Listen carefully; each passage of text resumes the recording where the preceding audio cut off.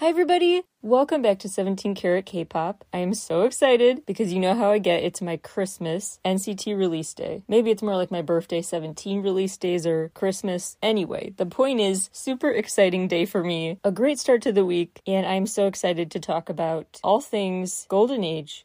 Let's start with a quick track-by-track rundown, in my biased opinion, then get to the visual aspect of the story, my music video theories, teaser content, Easter eggs I noticed, etc. Overall, Golden Age really impresses me. Again, I know I'm super biased, but just with the ways it exemplifies NCT-isms. The unique NCT formula. It is once again in their wheelhouse, the rowdy, unconventional wheelhouse. The genre blurring, the indescribable category of its own characterization, the constant exciting switch-ups of combinations of rappers and singers. My more objective critic take on the album is that it is an acquired taste, which means it is everything I love in an NCT release. It's like the Fire Truck era, or Chain, even Sticker to an extent. Their noisier sound, their eras that are more out there and maybe not necessarily easy on the ears for some people. Some people just hear sharpness or annoying repetition or whatever, or just a cacophony, as opposed to all the layers feeling like they're connected. I understand that, but I love that chaos. I think it's controlled chaos, creative chaos, artistry done right. So anyway, I love that they leaned into that classic NCT formula where it's always addition, never subtraction. Like, songs are so layered, so many instrumental layers, ad-libs, voices, and they don't care. They pile it all on, all the extra toppings, do not care. A more is more approach. So listening to this album flies by so freaking fast. It is a wild, unpredictable roller coaster. And the ways I would argue, to a critic who says this is a bit too disjointed, I would argue actually they pull it off, because they kind of put together these Frankenstein songs through smooth transitions back and forth between rapping and singing. Just without a nanosecond of a pause, they transition from one to the other. It's super impressive. I also think they pull off the sonic detours throughout their work because they just have a good synergy and go off of each other in constantly fresh and exciting combinations. I also think they pull it off because there's real talent, so it doesn't feel like a big, gimmicky, overwhelming listening experience. They're not giving 110% because they feel like they have something to prove. They're giving it because they really want to just have as much fun and a carefree, let's try it, experimental attitude as they can. So it's their daring, bold, confident image mixed with their genre fluidity, rapid transitions between singing, rapping, changing up their flow on a dime. All of that I think really helps make these songs palatable, even though they shouldn't be, because they are so chaotic and full, but they pull it off. So the one-of-a-kind mixtures are back, starting right off with baggy jeans, which also adds a bonus reason why I argue their eccentric style is pulled off. Because baggy jeans has that classic NCT route, enough repetition to keep you engaged and singing along, but also constantly changing. It's a moving song, always evolving, but it has some repeated parts. The chorus is still pretty basic, not sonically, but lyrically. The biggest attention grabbers for me personally, when I first heard this song, were how Ten, Taeyeon, and Mark kick things off. What a classic group. Taeyeon and Mark back and forth, Taeyeon and Ten, just dynamic duos, and then a freaking holy trinity of artists. Such an exciting way to start things off. I also just love it. It's a hip-hop dance song that is very wild, funky, distorted synths. I love the little ode to Shalala I got from Taeyeon's whispering. And then he says, lose it or spend it, in a voice that just drove home for me. Wow, he's really grown. Like, he has really become way more confident. He's really grown into the confident image he projected since Fire Truck. But since his solo comeback even, his solo debut officially, I feel like he's really stepped into his own and really just owned his ability to own the spotlight. So it's very exciting to see. This song is classic NCT and great for longtime fans to see their confidence boost over time. It's emotional, but also just super fun. Call D is the next song. I am 95% sure they knew what they were doing with that title. They knew the innuendos. The press statement technically says it's about danger, D for danger, so go with that if you'd like. It starts with a phone call, which we'll get back to later, why that's notable. Tons more iconic duo activity with Taeyeon and Ten. So many different sound effects. This is also a song that is really standout because if you wear headphones, really good like surround sound and or noise canceling headphones, you will hear the wildest swooshing from your ear to ear, like it goes in one ear out the other, literally. It's the coolest thing. So it's a great showcase for Ten and Taeyeon and just incredible pristine sound quality. Pado, which means wave, is the next song. More Taeyeon. We are winning Taeyeon bias people. It's got quite a horn combination with whistling and so many other unnecessary extras thrown on. Total example of their everything but the kitchen sink approach. And then a really jolting, abrupt ending with one final whistle. The song is auditorily a very new to them way of getting across the same analogy they've gone back to again and again about radio signals, waves, metaphors about being on the same wave, the same wavelength as someone you love, letting your feelings of love wash over, overpower you. I do think also it would be great on a playlist next to Tantara by iKON. Next is Interlude, Oasis. Still super busy, kind of surprising. Like, the interlude could have been a time where they chose to kind of slow things down, go stripped back or spaced out, opt for a not times 2 the speed vibe. But no, they kept it really full and busy, like a full-length song. It's a really dreamy pop song that again shows off their nimbleness going from singing to rapping and just consistently blurring those lines by singing in such a rapid, talk-like fashion. They're also really good at bringing to life a rich sound because of all the add-ons, not just like the answering machine and stuff, but like in this one they have the squeak of sneakers, like on a gym floor. In past albums, the engine revving noises and stuff have really helped pull me in. They really create an immersive audio experience, again, if you have headphones on and want to escape into their world. They add the soundtrack for NCT. They fittingly end the interlude with the lyric, "We continue." Next up is the winner for most ridiculous lyrics. It's called The Bat. All I could think about and picture is the Twilight baseball games and NCT doing a spoof of that, which they totally should for a reality show or something. It seems intentional, but maybe not, that they say it so it almost sounds like my bad. So cavalierly, they talk about my bat, but it sounds like my bad, but they say it in a way like, I really don't care. It's kind of snide. They have lyrics about the bat on the bat, like they are Bruce Wayne, they are Batman, up to bat. It's ridiculous. I love it so much. With lyrics like tick tock, woo, it is moving and deep and fantastic. I'm not sarcastic when I say it's great. I am when I say it's deep. But it's a really wild song with the sound to boot. Then comes another personality-packed twist on a classic premise of a song about going for the gold, always winning, alley-oop. Again, a smart balance. Repetitive choruses in unison, then doing their own thing, like bouncing off ideas off each other for the song in real time the rest of the time. The alley-oop phrase, by the way, it refers to this basketball move. Basically, when you're right by the net and you're up in the air, someone will catch the basketball, dunk it while you're there. Like, before you hit the ground, you dunk, and someone threw the ball to you.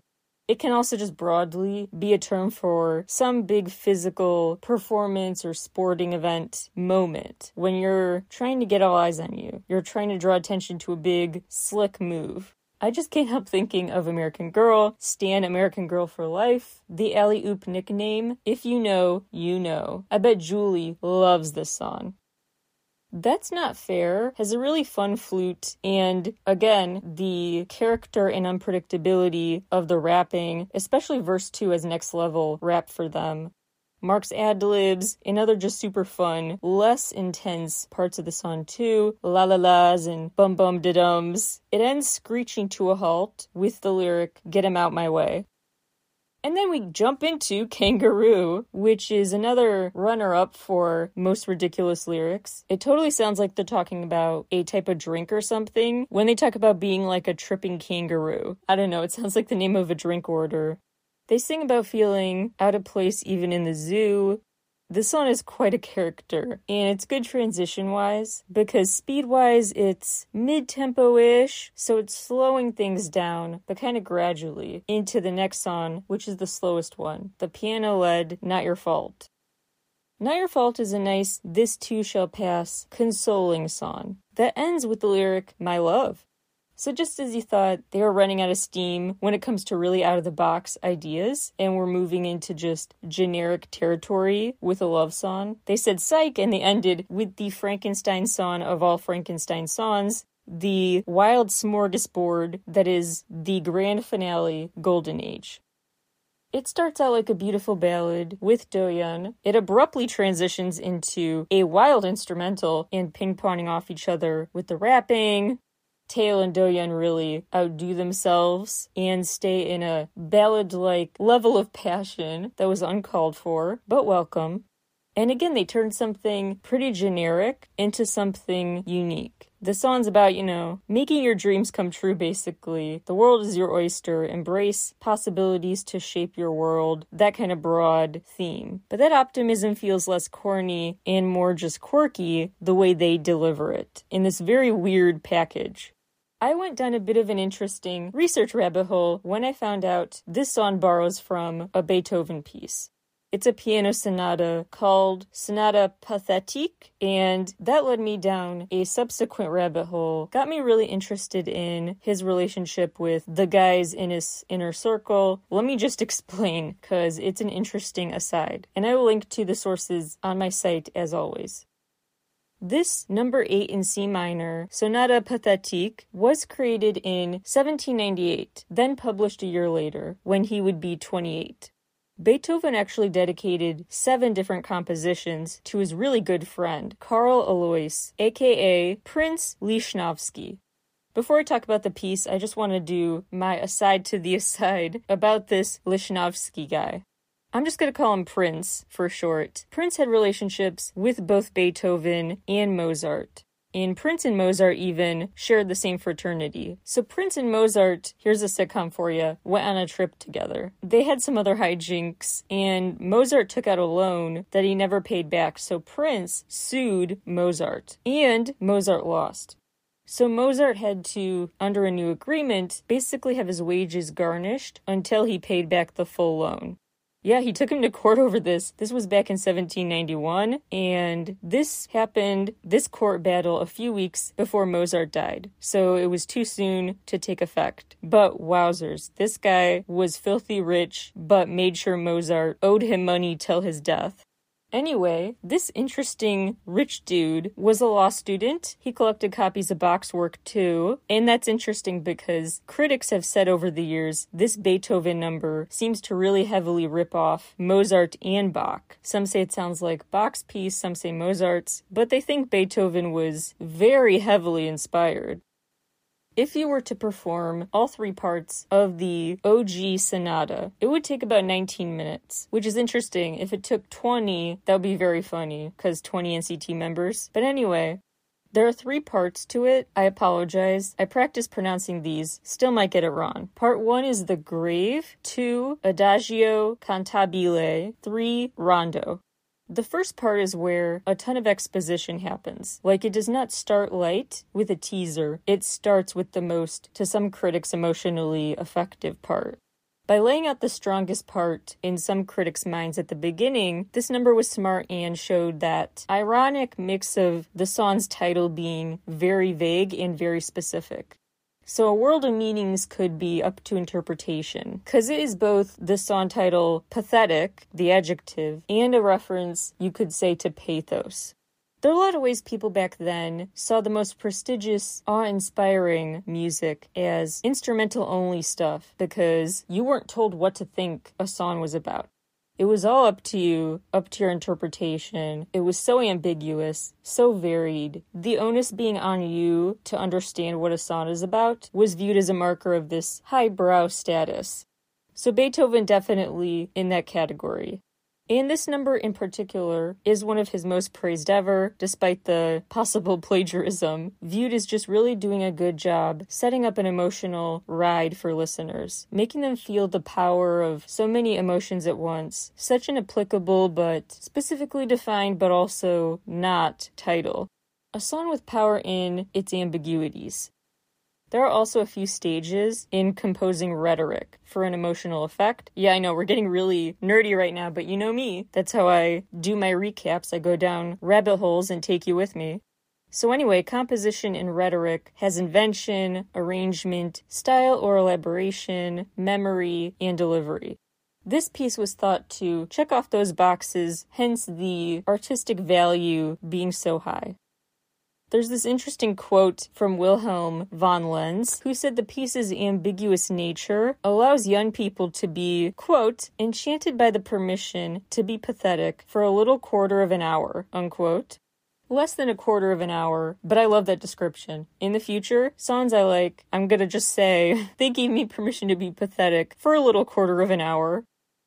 It's a fun comparison, too, that sonata is viewed as most strong with a strong beginning. The character of the song is three-dimensional from the get-go. And it's the same for NCT. Yes, I am comparing NCT to Beethoven. Beethoven couldn't do Fire Truck. NCT just did Beethoven. And NCT, the effectiveness of some of their albums is no beating around the bush. They just start off albums 100 miles an hour, just diving right into the weirdness, the multitudes, the layered weirdness.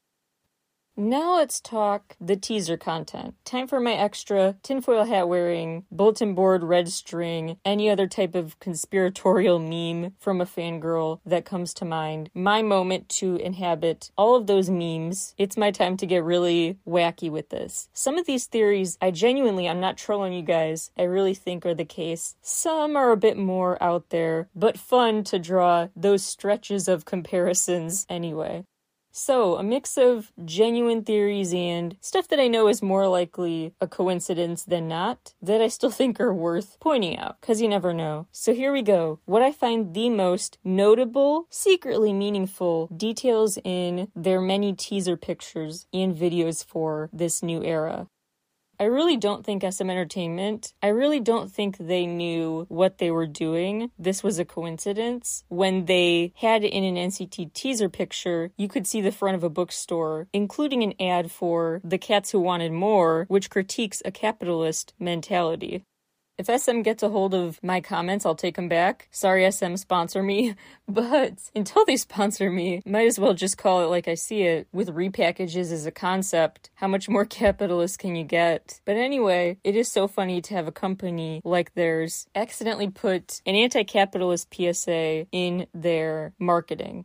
They also have a lot of, not just with NCT, but other artists, a lot of photo shoots by this gas station, maybe because it's just cheap and easy to get to, but it is kind of funny. Especially also there's this teaser picture of Taeyon's for this era that has a mobile gas station logo on it in the background. It's like they're accidentally shilling for oil companies while they tout their environmental initiatives.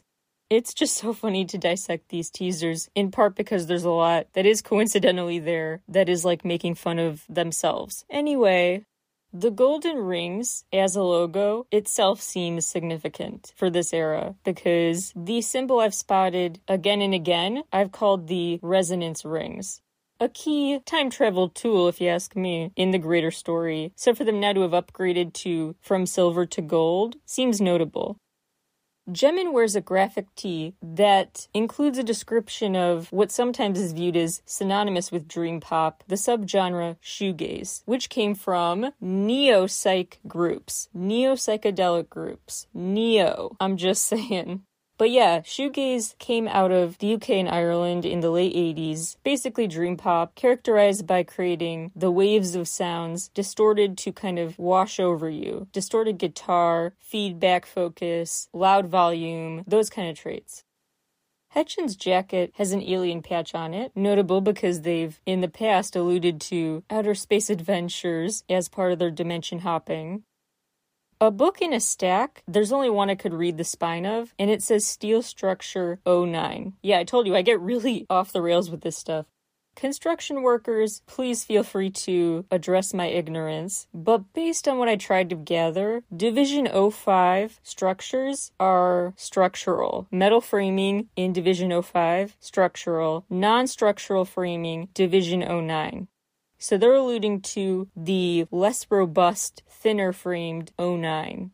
You'll notice in the Golden Age video, they burn the charm that says 05 on it. So they're really going for the non-structural approach. There could be some deeper meaning there, that they uplift 09 and downgrade 05. The presence of transportation keeps on expanding and being their focus. From cars, planes, helicopters, trains, they're making sure to check off every box. Adding to that bingo card, now we have a double-decker bus and the skateboards. Chunla, riding that bus, passes a clock face that seems to have a red glow coming out of it, which is notable because Chunla seems to have red glow coming out of his hands. He has like a magical force field power here, like the power he had to control the flames around him in the 2020 Resonance era. His powers fully come to fruition in the comebacks with the whole NCT group. Win-Win is back, and like to make up for lost time, he basically gets to do 3 repeated NCT symbols in one: the lit match, seeing his reflection, and having a silver key. Okay, super conspiratorial time. Johnny poses by graffiti that in part says BBT, which is shorthand for Be Back Tomorrow. And if we're talking about a time loop story, the word tomorrow is significant. I'm having fun. The members are using video cameras at times, which adds to the meta show within a show premise. The metro station location seems notable, like it could be a wink to the SM Station series. Oh, thanks to Zhaojun, we also now get to add an RV to their transportation bingo card. He seems to hold up a light, or maybe it's kind of emitting from him magically. It's hard to tell where it's from. They're clearly traveling through the seasons, through time. We got the 127 members as summer boys at the beach and the pier, the skate park. Then we have the vacations for the Wavy members in more wintry settings for some. I would love to know how they drew straws and got to pick where to do their separate photo shoots. Like London versus a random woods alone when it's freezing. We're back to seeing a ton of red lit rooms when things are going wrong or just should be ominous. One of the ads in the background is for Pyrex, which is a glassware brand. Glass is also elsewhere in the teasers, and glass is a key symbol throughout their world. Every time they break glass, break a screen, break a dimension roadblock, partition between dimensions. Some members do have scenes or pictures in black and white, one for each of them, except 10, who gets a second black and white scene. I don't know what that means, but it could mean something. Other repeated symbols, the books, the dog, butterflies. There are butterflies on the wall. The butterflies framed on this wall, that image brought to mind the butterflies that, for Espa's story and the broader SMCU, are your way to follow directions, are like your map. Following the butterflies in Kwanya, in this larger music video world, the butterflies are your guide. So following the butterflies is key, and now butterflies are back, but they're static. Win-Win has a silver key. Geno now has a gold key for a necklace. And he swings a baseball bat around, which other members have done too in the past, smashing through dimensions. So Geno's dimension hopping. He upgraded from silver to gold. He has more keys for more dimensions, basically. I found it notable that Yuta posed by a yellow fire hydrant just because I'm me and I find all this notable, but also because fire truck, hello, throwback reference. He also posed by a Captain America poster, so if I knew more about that lore, I could also draw some fun theories to that story too. It is funny though, they have a Batman DC song, and then promote Captain America and Marvel, plus the Marvel Comics collab of Super M, yet then they had a DC themed song here, what the heck? Maybe they're calling a truce. In the past, I've reminded you to keep tabs on scenes in their videos full of plants and greenery. That is a focus here again, with trees growing very full, practically breaking through open windows. The white sheets are back, white curtains. Some convenience store shots are taken from the security camera's perspective, that angle. They continue to be surveilled, nodding to that Truman Show quality we've talked about before. There's the train, the ocean is back, the blurring of images, glitches in the matrix, so much more. The piano's back, so many symbols I will not repeat that we really dove into in previous episodes in this NCT Talk series. The baggy jeans video actually is more to it than you thought. You just have to really pause and play, and these blink and you'll miss it moments show more of an Easter egg hunt. They're the flashes of a cityscape, the glitching CGI outfit changes, in and out of the dimension, the way they are actually shrunken down, tiny, like they're standing on an amp or a speaker. Doyeon's by this tiny TV screen. We also have the continuation of that movie within a movie, show within a show within a show, etc. Premise, we see several Doyeons. Remember, Doyeon also saw multiples of him in Superhuman. Now he's kind of cloned again, and we get the view of him in a picture of him, in a picture of him, several layers deep of him in different dimensions. And you'll recall, I thought he was a big dimension hopper character in the Resonance era short films. So he still is, but now is more on the outside, looking in to the nesting doll of worlds from an outside perspective. He also appears by a banged up car, which is interesting because before he was in a pretty pristine white one, or a copy of the white one. It's hard to know because everything was cloned in that dimension. Any reference to a birthday, a party, a celebration of another year around the sun has meaning for them, so the party balloons in Taeyeon's room are notable, as well as the fact the camera spins in a full circle as he performs. The Golden Age video has many of the symbols I already listed, but a couple more things to note. There is a chair, a wooden chair on fire in this clearing, so it is surrounded by greenery, as usual for their video, but in a barren patch of land in the middle, which is kind of new for them. It's removed from their previous lush environment. There's a similar wooden chair, not on fire, by an empty open window. Runjin later sits at that chair, daydreaming. That window he looks out of has white curtains, much like the ones Mark passed through in a previous NCT era video. And those white curtains revealed a scene covered in plastic, like furniture covered in plastic. The world around him was not made to be habitable. And now this guy is dreaming about a world with more in it, more furniture and more symbols of being lived in. So there's a parallel with the white curtain usage again, and the fact the dreamer chair, his chair for daydreaming, is elsewhere up in flames. The world seems to kind of tilt off its axis, given what I think is very intentional tilting camera work. As this happens, Haechan and Runjin start suddenly running together. Notable that the character who snaps him out of a daydream to go run is Haechan, who previously played a huge role in dimension hopping, helping carry people to and among dimensions. That's why he's in several subunits. More of those wooden chairs are upside down, like they've been flipped over angrily, in a room with Jaemin, who is there, surrounded by shattered glass as well. Then he jumps out the broken window, which reminded me of Taeyeon jumping out the shattered window in Regular. Several characters have keys with numbers on them. Like I said before, the 05 one, the one that says 05, that is set on fire. Jungwoo had that, and 10 had naturally the number 10. Jungwoo and 10 enter the same scene, and I found that notable because they are two members with keys, and 10 keeps his, which I feel like we should note for the future of the story. The character who joins them is Jaehyun. In a scene by himself, he looked like he was just sitting at a fire at night alone. But then zoomed out, it looks like he was actually watching the chair on fire, not like an ordinary fire pit. So he has a connection to that meeting spot too. Jaemin now picks up a silver key amid rubble.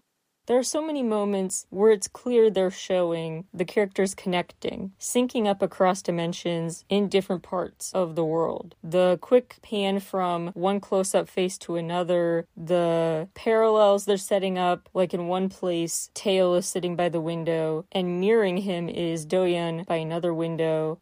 Another key in the story, literally a key, Zhaojun's. He unfurls his palm to show the number 8. And when he does, some water drips off his hair. A short, subtle close-up detail that reveals more than you thought. Because he has wet hair, at least a little bit. Earlier, there was a split-second image of someone drowning, sinking under the water. The car Yang Yang appears in the back of has its back doors open. So it's got this big open back to put people in if you're going to kidnap someone. And I say that because that reminded me of EXO in their story when they were thrown into the back of a van as part of Monster, the Monster era. That's just what the moment reminded me of. You never know. It's hard to tell, but it seems like bullets either shoot out of Taeyeon's arm or just bounce off it like rubber. But something is affected. He has some magical power with the bullets. So he continues to be superhuman, no pun intended. There are 5 main settings they have spread into groups in at the end. There's a group amid the rubble, amid rocks, boulders. There's a group outdoors somewhere during the day. They're looking content and happy. There's a group who's outdoors in that clearing by the flaming chair at night. There's a group in this dark, empty space that has an ominous red stain on it. And there is just a close-up rapid succession of images showing members losing their keychains, those falling to the floor. Markin's holding out his hand while he stands in a circle in that blood-stained place. I think it's blood, representative of it, but anyway. He unfurls his hand, shows a key, looks up at the sky, and that's the end of the video. He knows people are looking down at them literally. Like I said, it's a show within a show type of thing. He's becoming self-aware, breaking a fourth wall at the end, telling the audience he has a key, even though the other members just dropped theirs. Sorry, I think I said 5 or 6 settings. 4 main settings. The 5th place to note is just the blur, the montage moment outside of the scenes. But those are the moments at the end worth noting, that they're spread out, some at day, some at night, some amid rubble, some in a clearing, some witnessing destruction, others witnessing maybe the chance for something new, darkness, light, all sorts of juxtapositions you could read into. Some notable things to remind you from past eras. Chenla has shown his superpowers before, not just with the fire, but like the other members fell asleep, he stayed aware of his surroundings, or maybe didn't have to sleep because he's not human. But as the hourglass ran out, his time did not, and we go up. Like I said before, Haechan is more aware of his place in these worlds, plural, than other characters. That was really solidified with the proof in the 7 Dream production short film I talked about in NCT Talk Volume 18, where he played like a movie director. Win-Win destroyed a car in the Moonwalk era. Ten also spray painted on it, so the Wavy members have vandalized a car, and now a messed up car is by Do-yeon. I continue to think Wavy are basically from hell, literally in the story. Like they are from the 7 sins representing depths of humanity or inhumanity. And so they're villains in the story. That's how I interpret their place, hence why Yang Yang might have been ready to kidnap somebody. I find Jimin having a key notable because he's a character who's witnessed the literal magic. He stared at himself in a full-length mirror in We Go Up and kind of saw the looking glass world with levitating objects spread out and suspended in the air. By just looking at it, he was suddenly believing what was possible. Jinna was surrounded by shattered glass before too, in Boom. Not sure what that says about his character. Jinwoo and Jaehyun and Ten are the 3 in the notable symbolic scenes with the flaming chair. The duo, Jinwoo and Jaehyun, had connected storylines before in 2 Baddies. They had a special scene together when it started to rain. The phone receiver voice was used in past NCT songs. Most recently, I believe, in Vitamin by NCT 127. It's used again on this album. Notable because, remember, a ton of NCT's story was influenced by The Matrix and Inception. The Matrix and Inception and The Truman Show altogether is the SMCU. And The Matrix has a key ending scene, spoiler alert I guess, but it's old enough now you should know, a scene where he makes a phone call, promises to show the humans imprisoned by the machines a world where anything is possible, hangs up, flies away. So, the final phone call about a world where anything is possible makes it super interesting that NCT keep using a phone call motif while singing about literally making anything possible, making their dream worlds come to life. I also find it fun that in Two Baddies, they sang about using keys to open their mind and go for the gold. Now they have the gold rings logo and, of course, the keys. I could spend all day talking about the lyric continuity from NCT 127's last album to this thematic material about dreamscapes, blurring the lines between dream and reality, subconscious and unconscious, and conscious mind, and literally making dreams happen, redefining what's possible, dream worlds coming to life, your world playing out like a movie, wanting to reverse time. They specifically had a deja vu lyric last time too. I made a note in past videos. Okay, here's a real harebrained one. I made a note in past videos to keep tabs on the numbers. The use of numbers, especially the fact a ton of 4s and 9s were used. 4s and 9s. License plates, the time, the home address, etc. So remember when I said 09 is a key word here to summarize the non-structural framing they want to represent, non-structural steel, that brain they're going for of unstructured waves of consciousness, sea of unconscious theme. I know I'm really stretching, but I'm really having fun, so just let me. So the number 9 is important here. There's a clock in a past release that said it was 4:09. So there's your 09. Now where did the 4 go? Well, in a video where Xiaojun is on a train to Kwanya, above him it says 40 to North 127. His train is headed to those coordinates involving the number 4. So 409 was key. The number 4 went to something already. Now the number 9 is being applied. 94 was the name of an apartment where a bunch of pivotal things happened, like the realization that you could take something from the dream world and bring that object, that physical object, into the real one. The flute, remember, from the Resonance era? That flute was taken out of a dream world. Proof that, oh my gosh, I really did travel somewhere. That wasn't just in my head. So the numbers 9 and 4, especially together, super worth noting. And maybe also related to the fact the 05 was burned. Like, 5 is done, now we're gonna respect number 4 more? I don't know. You never know. Anyway, in past episodes, I dive further into the NCT and Matrix connections, not just the main character being named Neo, the computer code being their shade of neon green, the mirror and reflection symbols, the jumping off a skyscraper like Taeyeon did. There's also the glass wall that explodes, hence the meaning of the exploding glass here. And then, of course, there's the reference to the desert of the real, the sea of unconscious, stuff we've talked about in past episodes. So, if you want me to try to clearly, in a concise way, summarize the golden age for NCT. Objective music critic-wise, another acquired taste, showing off a unique, creative vision that draws inspiration from all over. I also do take issue with the do-rag and the dreadlock-esque headpiece. Yikes, cringe, not good in so many ways. Really wish SM Entertainment would stop doing that kind of thing. Styling is not my favorite this era. I will admit that. Even just with things like Taeyeon's hair colors, this era is not working for me. The visual joy is in the Easter eggs, not the fashion and hair. Subjectively, I would say this is another classic NCT release that is so full and fun, bursting with sounds and emotions and fun hidden references that bring deeper context to an already rich listening experience. And today's obsessive internet rabbit hole I took you down on was about Beethoven and apparently Mozart not paying what he owed someone and then dying before he could. The sitcom about Mozart as a ghost with his soul not at rest yet, that's a free idea I just put out there and maybe shouldn't have.